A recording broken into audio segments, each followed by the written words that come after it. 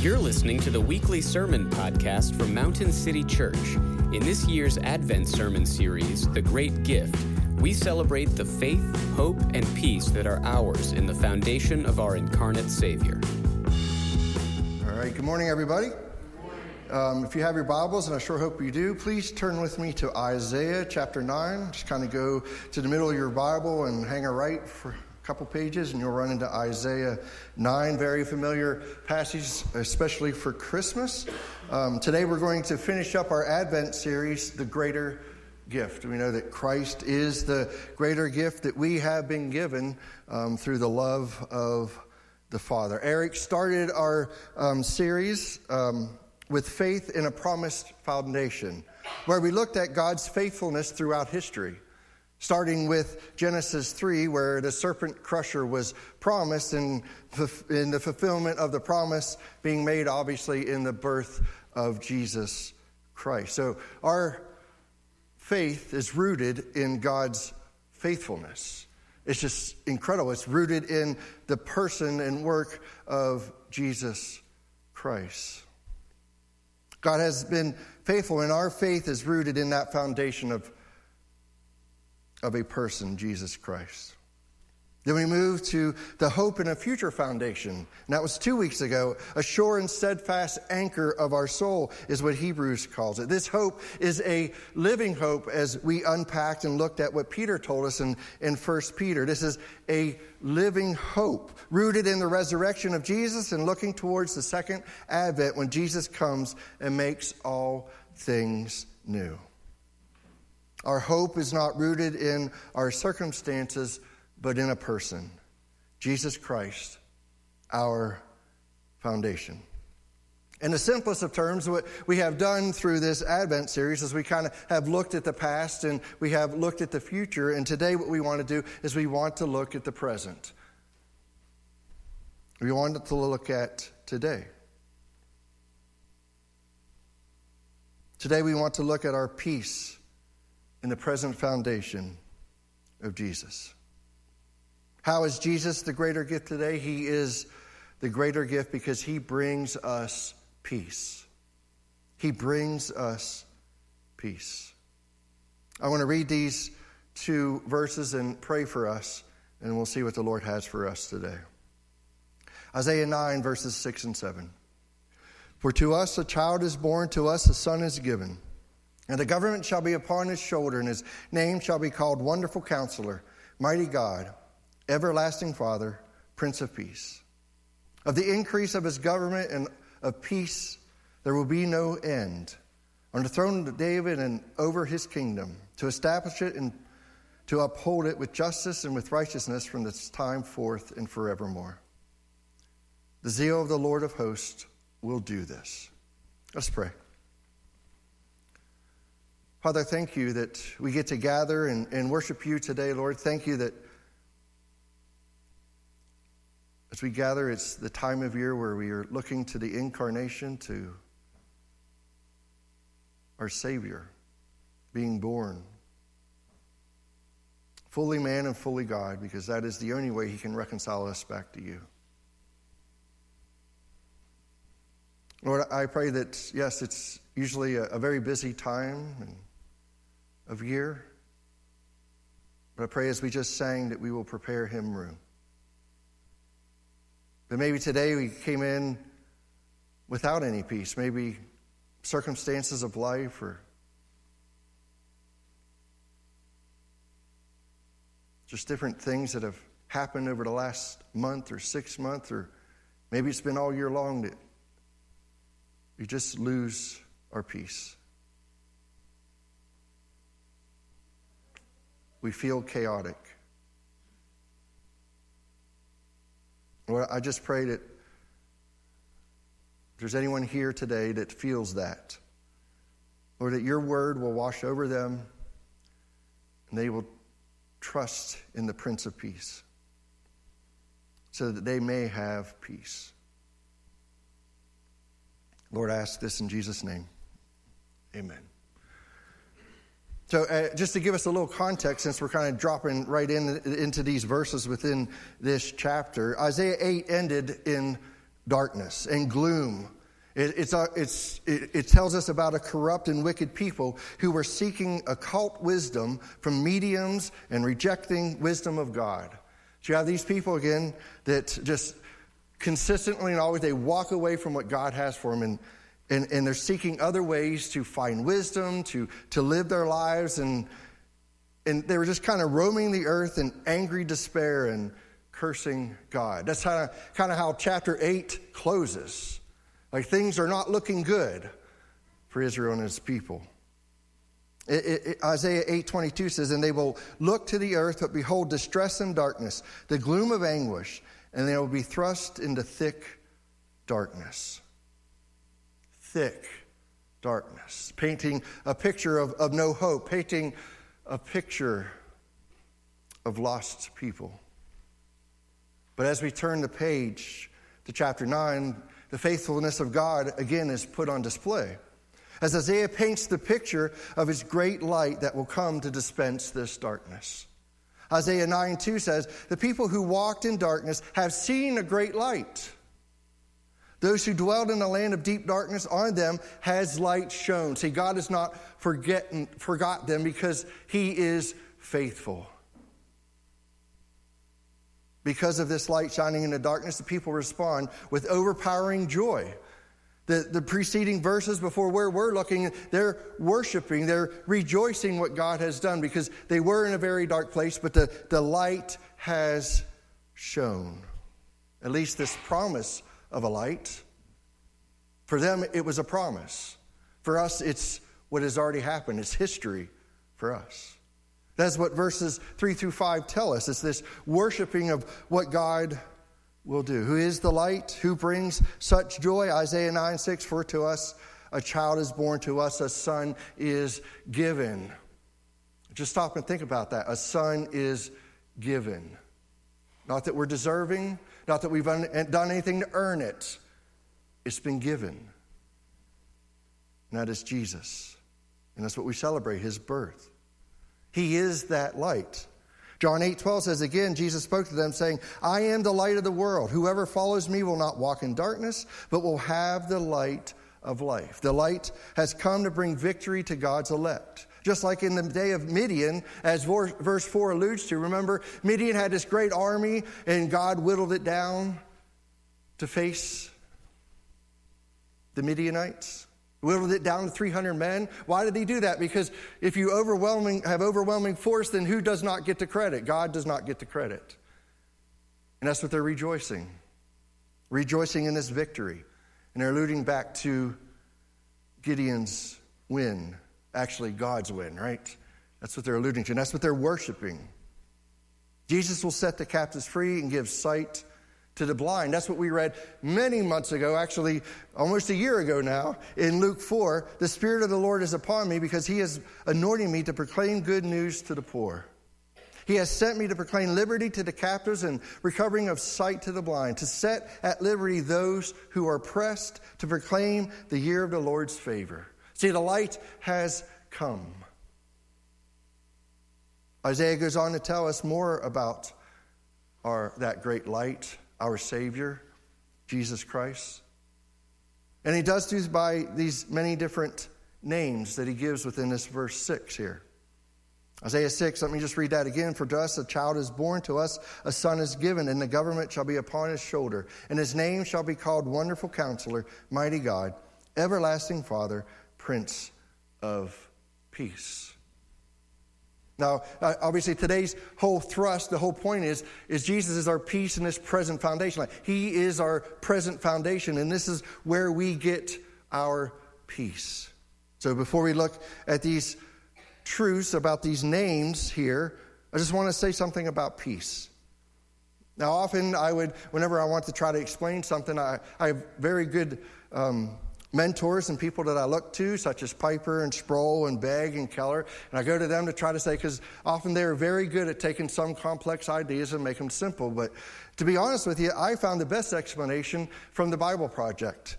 If you're not familiar with that, they do a lot of work in trying to explain bigger overarching topics. They have books, videos for each book of the Bible. And I found their explanation of peace I don't know, just hit home for me more.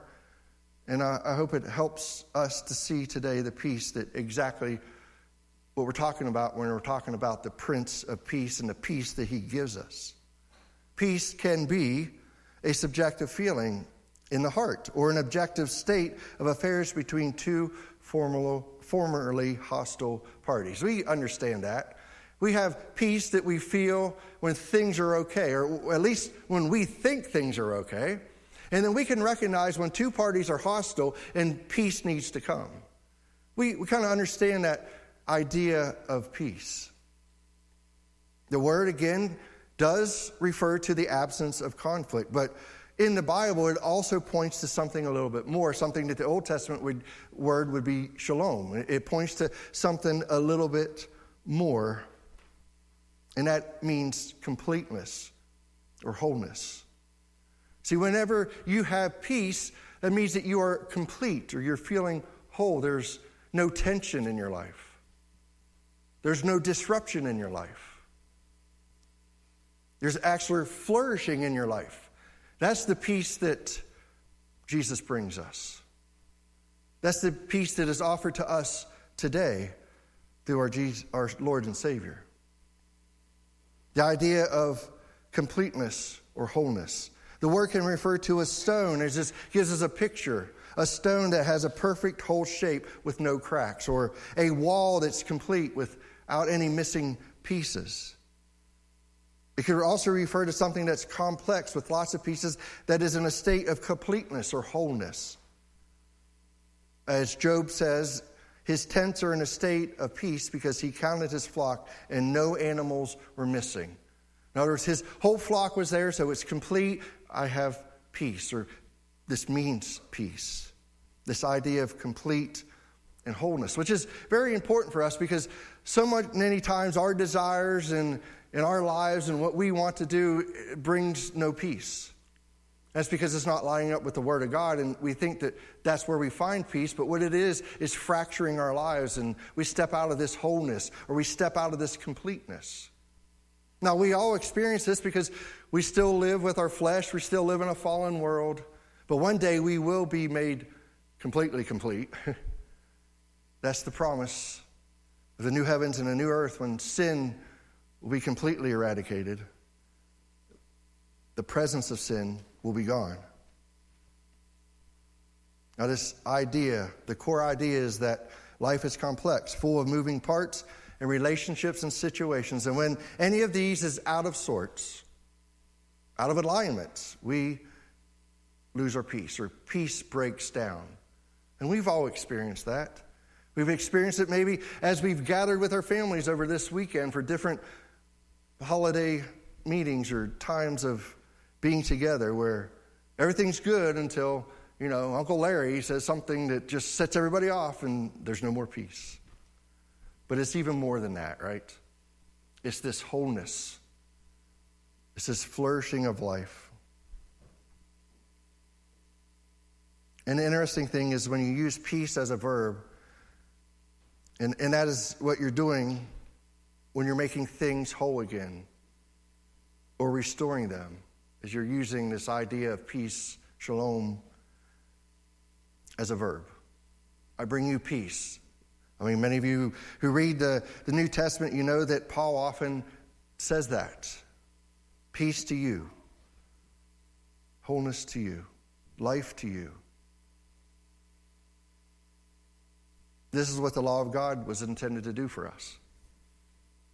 Psalms 119, 165 says this: "Great peace I have those who love your law. Nothing can make them stumble." See, the law, the word, is to bring us wholeness, bring us peace. For example, the law says if your animal accidentally damages your neighbor's field, you bring peace to them by giving them a complete repayment for their loss. That's just one example from the law in the Old Testament.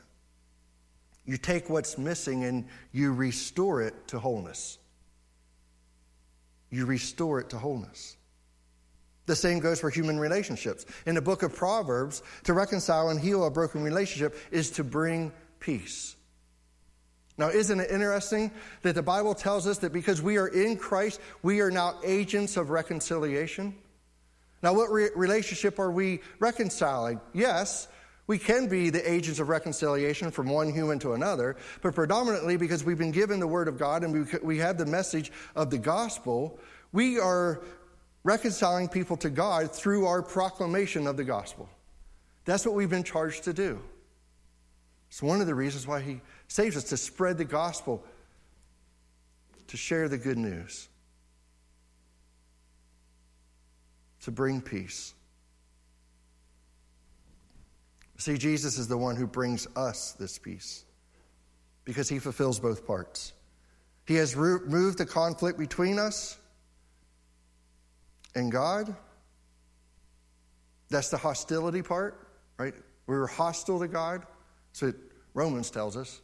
That's what Ephesians 2 tells us. So He's made peace that way, but He's also made peace in our hearts. How has He done that? It's because we are now born again. And He gives us the Holy Spirit to help us obey the law so that we may be whole again.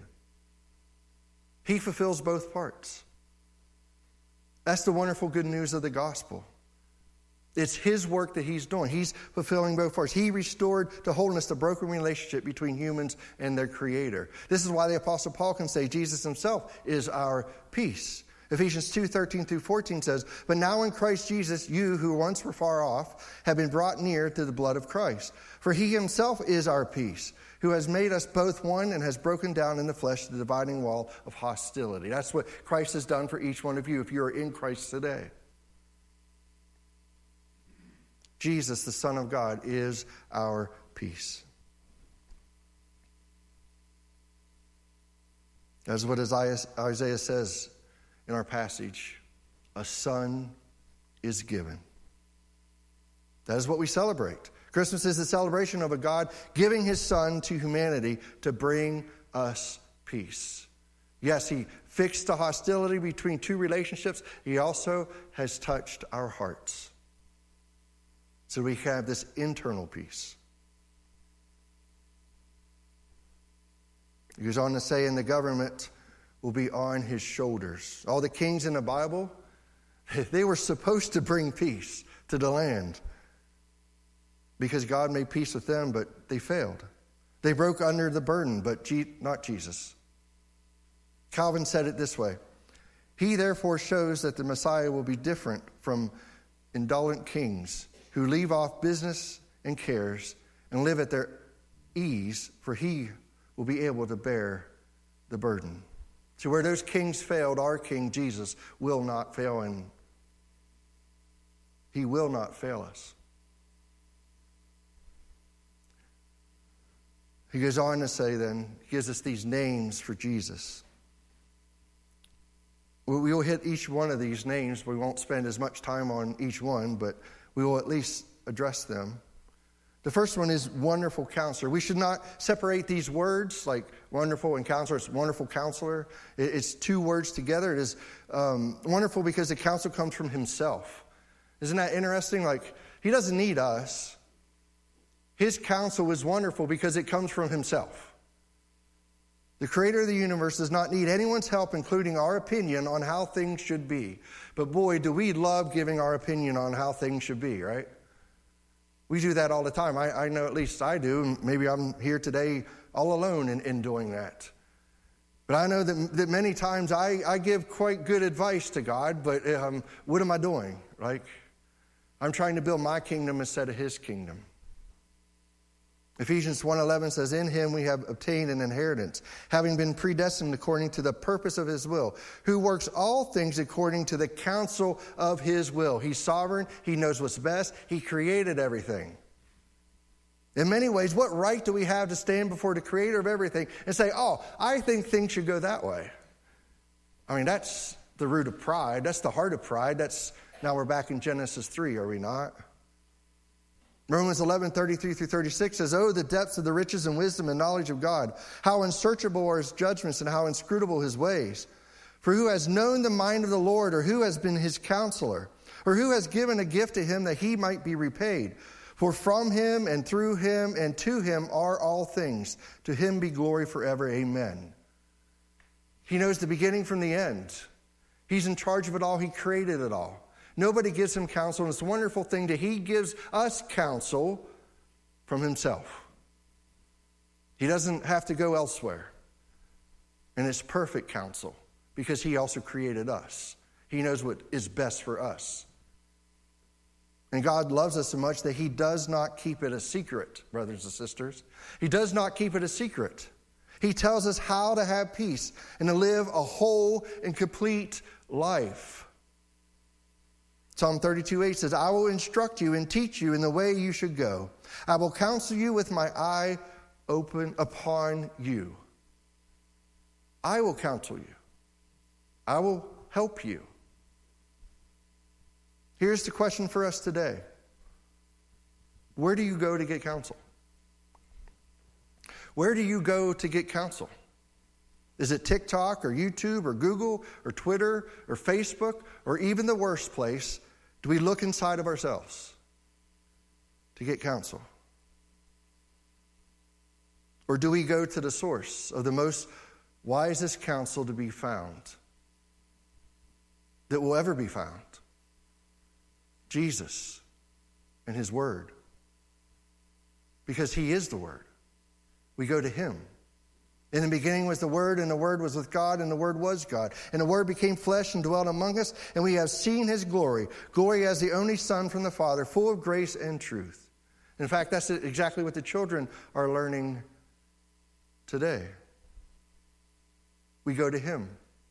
Where do you go for counsel? If Jesus was sitting here today, and every single one of us has some kind of life issue in our lives. It might be near, it might be far away. It might be like on the back burner, it might be burning hot. But if you were able to sit down and ask Jesus counsel, would you do it? Or would you still run to all the different ways that you seek counsel today? If you say that, oh, Joe, if Jesus was here, man, there'd be a line from front to back. I would say that maybe we're not being honest with ourselves.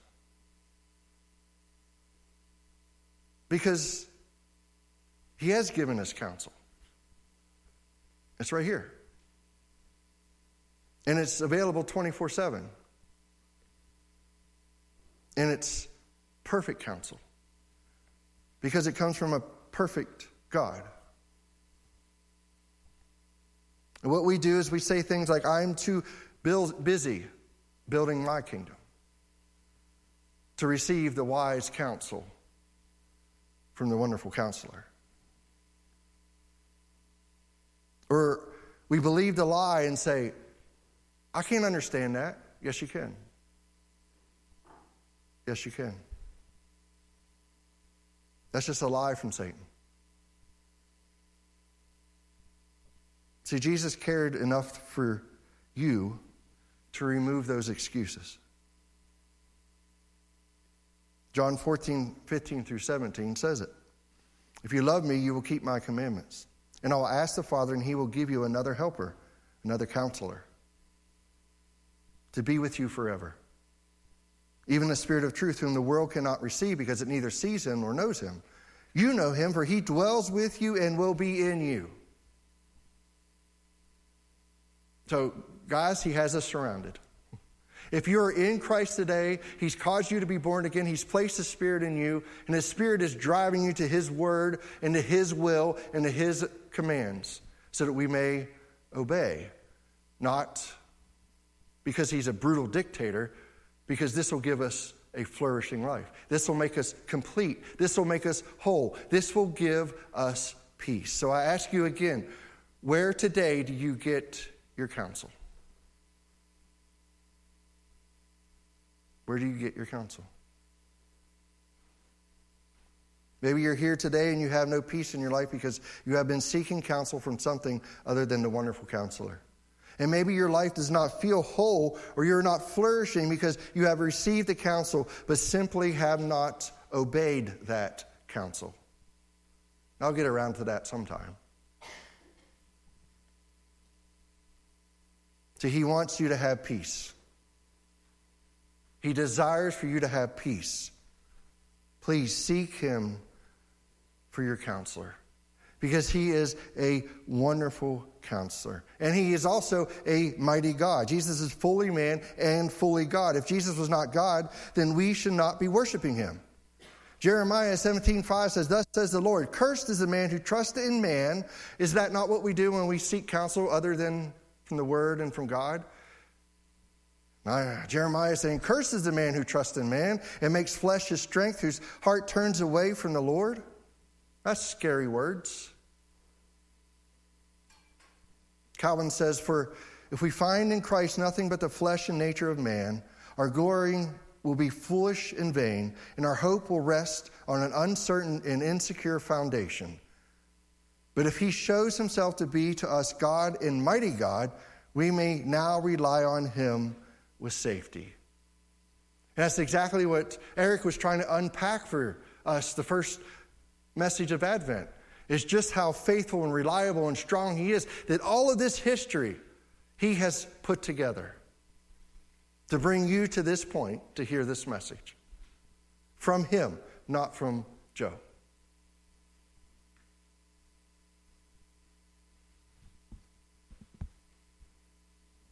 We can rely on him because he must be mighty, strong, because he won the battle. He won the battle that we cannot even attempt to win. It's interesting that like in the book of Revelation, and as soon as I say that word, everyone will perk up now because I mentioned the book of Revelation. But you notice that so much of it is God saying, opening a window for John, and he's opening a window for John, and he's opening a window. And he's letting him see a lot of things that are happening behind the scenes. You know, he must be a mighty God because there is so much happening right now that we don't see. And we don't even feel, thankfully, because of his presence and what he's done for us. But we know he's strong because he's also taken care of those things. We get a little glimpse of it out of Ephesians 6:12. "For we do not wrestle against flesh and blood, but against the rulers, against the authorities, against the cosmic powers over this present darkness, against the spiritual forces of evil in the heavenly places." There's a war going on that we don't see, but God's already won that through his son Jesus, obviously. With good reason does he call him strong and mighty. Because our contest is with the devil, with death, and sin. Enemies too powerful and strong, by whom we would be immediately defeated if the strength of Christ had not rendered us invincible. Invincible. We're better than Superman. We are invincible. Our souls, if we are in Christ, will live forever, and there's nothing that sin, death, or the devil can do to us. Because he is a mighty God. Not only does he win the battle, but he brings great peace because his strength protects our salvation. Isn't that wonderful? How much peace do we have because we know if we are in Christ and we've been born again, that nothing can touch our salvation. We saw that in the living hope, right? 1 Peter 1:4-5, "To an inheritance that is imperishable, undefiled, unfading, kept in heaven for you, who by God's power are being guarded through faith for a salvation ready to be revealed in the last time." He is a mighty God, and he holds our salvation securely, and that should give us great peace. We're not working for it. It's been a gift given to us. We don't keep it. You know, the idea that, I'm holding on to God. No, stop. He's holding on to you. Rest in that and have some peace. He's holding on to you. For he is God who is pleased to show himself strong on our behalf. He is our wonderful counselor, our mighty God, and everlasting Father. Now, it is a bit weird to call Jesus Father, but don't get hung up on that. Ancient kings often refer to themselves as fathers to their subjects. This name reveals the divine eternal care that the coming king will have for his people. The coming king possesses divine eternity. He is from ancient times, and he will not need a successor to follow him in his footsteps. He is the King of Kings. Going back to the passage that Sam read for us, and he will reign over the house of Jacob forever, and his kingdom there will be no end. Everlasting Father. He is our wonderful counselor, our mighty God, and everlasting Father, Prince of Peace. That is the last title. And the prophet declares by it that the coming of Christ will be the cause and full perfect happiness for us, wholeness for us. The general meaning is that all who submit to the dominion of Christ will lead a quiet and blessed life in obedience to him. We will submit to him. You know, kings usually don't, when they give out edicts or commands, they don't like, well, if you feel like it, go ahead. No.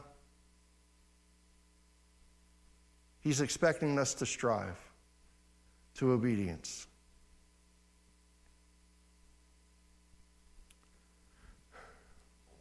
Hence it follows that life without the king is restless and miserable. The thing is, it seems like, I know in my life, and maybe it's true of you, that there's always a king present, right? It's just whether or not his name is Joe or Jesus. There's always seems to be a king present in my life. But without King Jesus, our lives are restless and miserable.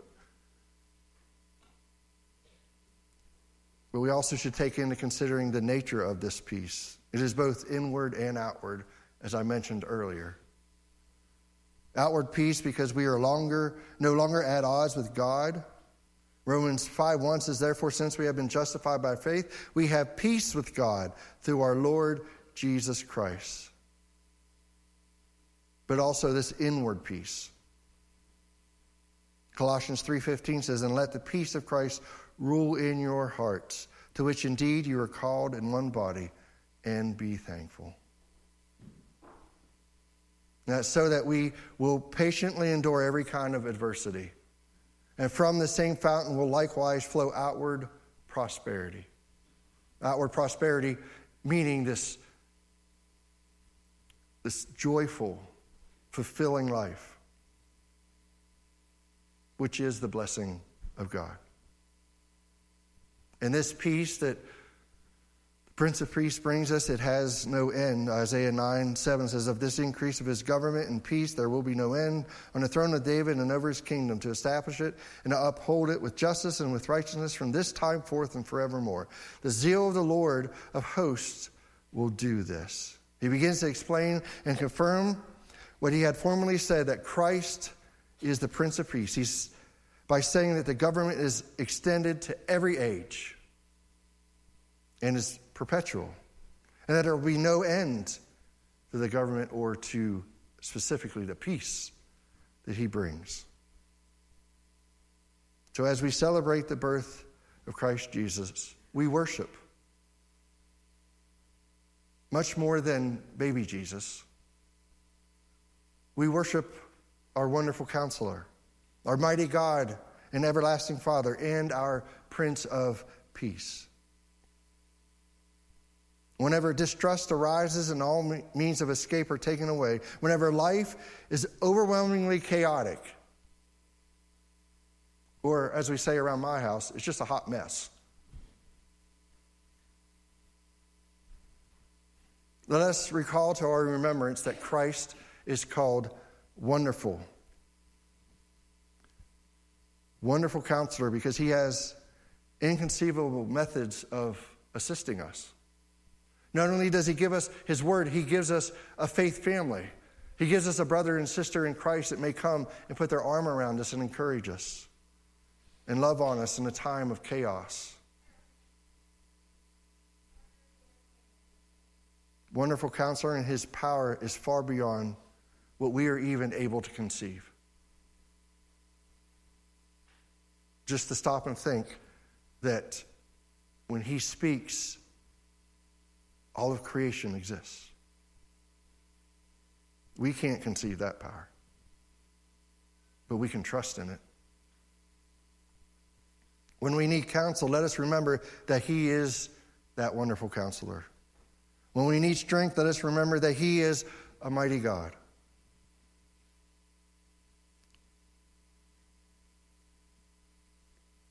And with terrors or chaos and especially when death is brought to the forefront, let us rely on that eternity of which he is with good reason called the Father. And by the same comfort, let us learn to soothe all distress, because that distress is just temporary, right? We're not meant for this life. We're just kind of passing through. When we're inwardly tossed by various desires and when Satan attempts to disturb our conscience, let us remember that Christ is the Prince of Peace. Because we do have a real enemy, and he just loves messing with us. He is the Prince of Peace. Our experience of peace in a broken and fallen world, it doesn't come about by sweet baby Jesus. It comes about by mighty King Jesus, enthroned forever. Our confidence to not get swept away in sorrow, brokenness, anger, or despair, despite what we are seeing around us, it is rooted in Christ victoriously enthroned over all things. Peace was won by the life, death, and resurrection of Jesus enthroned on high. Now, I know that many of you sitting here are very smart, educated, successful people, and life is just not working for you. You have no peace. It's not working because you are implementing counsel from someone other than the Word made flesh. So today, God's brought me here to ask you, will you receive the greater gift this morning? Will you receive the Prince of Peace?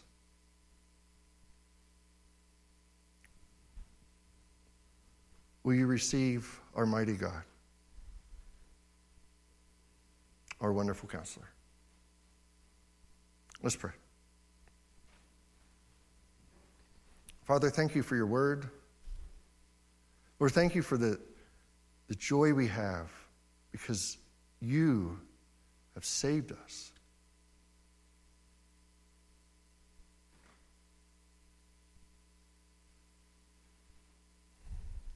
Lord, thank you so much for the peace that we gain through your wonderful counsel, the fact that you hold our salvation in your hands and nothing can take it away from us.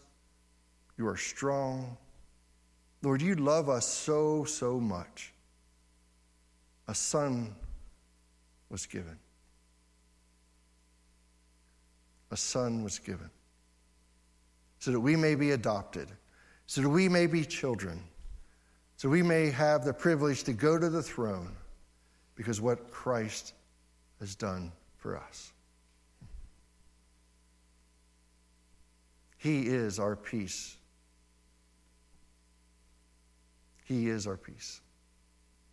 Father, I pray if there's anyone here that doesn't know you as Lord and Savior, I pray that you have given them ears to hear and eyes to see you as Savior and Lord. And I pray that they will turn from trusting whatever they might be trusting in and trust in you. Lord, I pray that you would do that today. We ask this in Jesus' name. Amen. Thank you for listening to the weekly sermon podcast from Mountain City Church. To learn more about our church, visit our website at mountaincty.church. Thanks again, and may the Lord bless your week.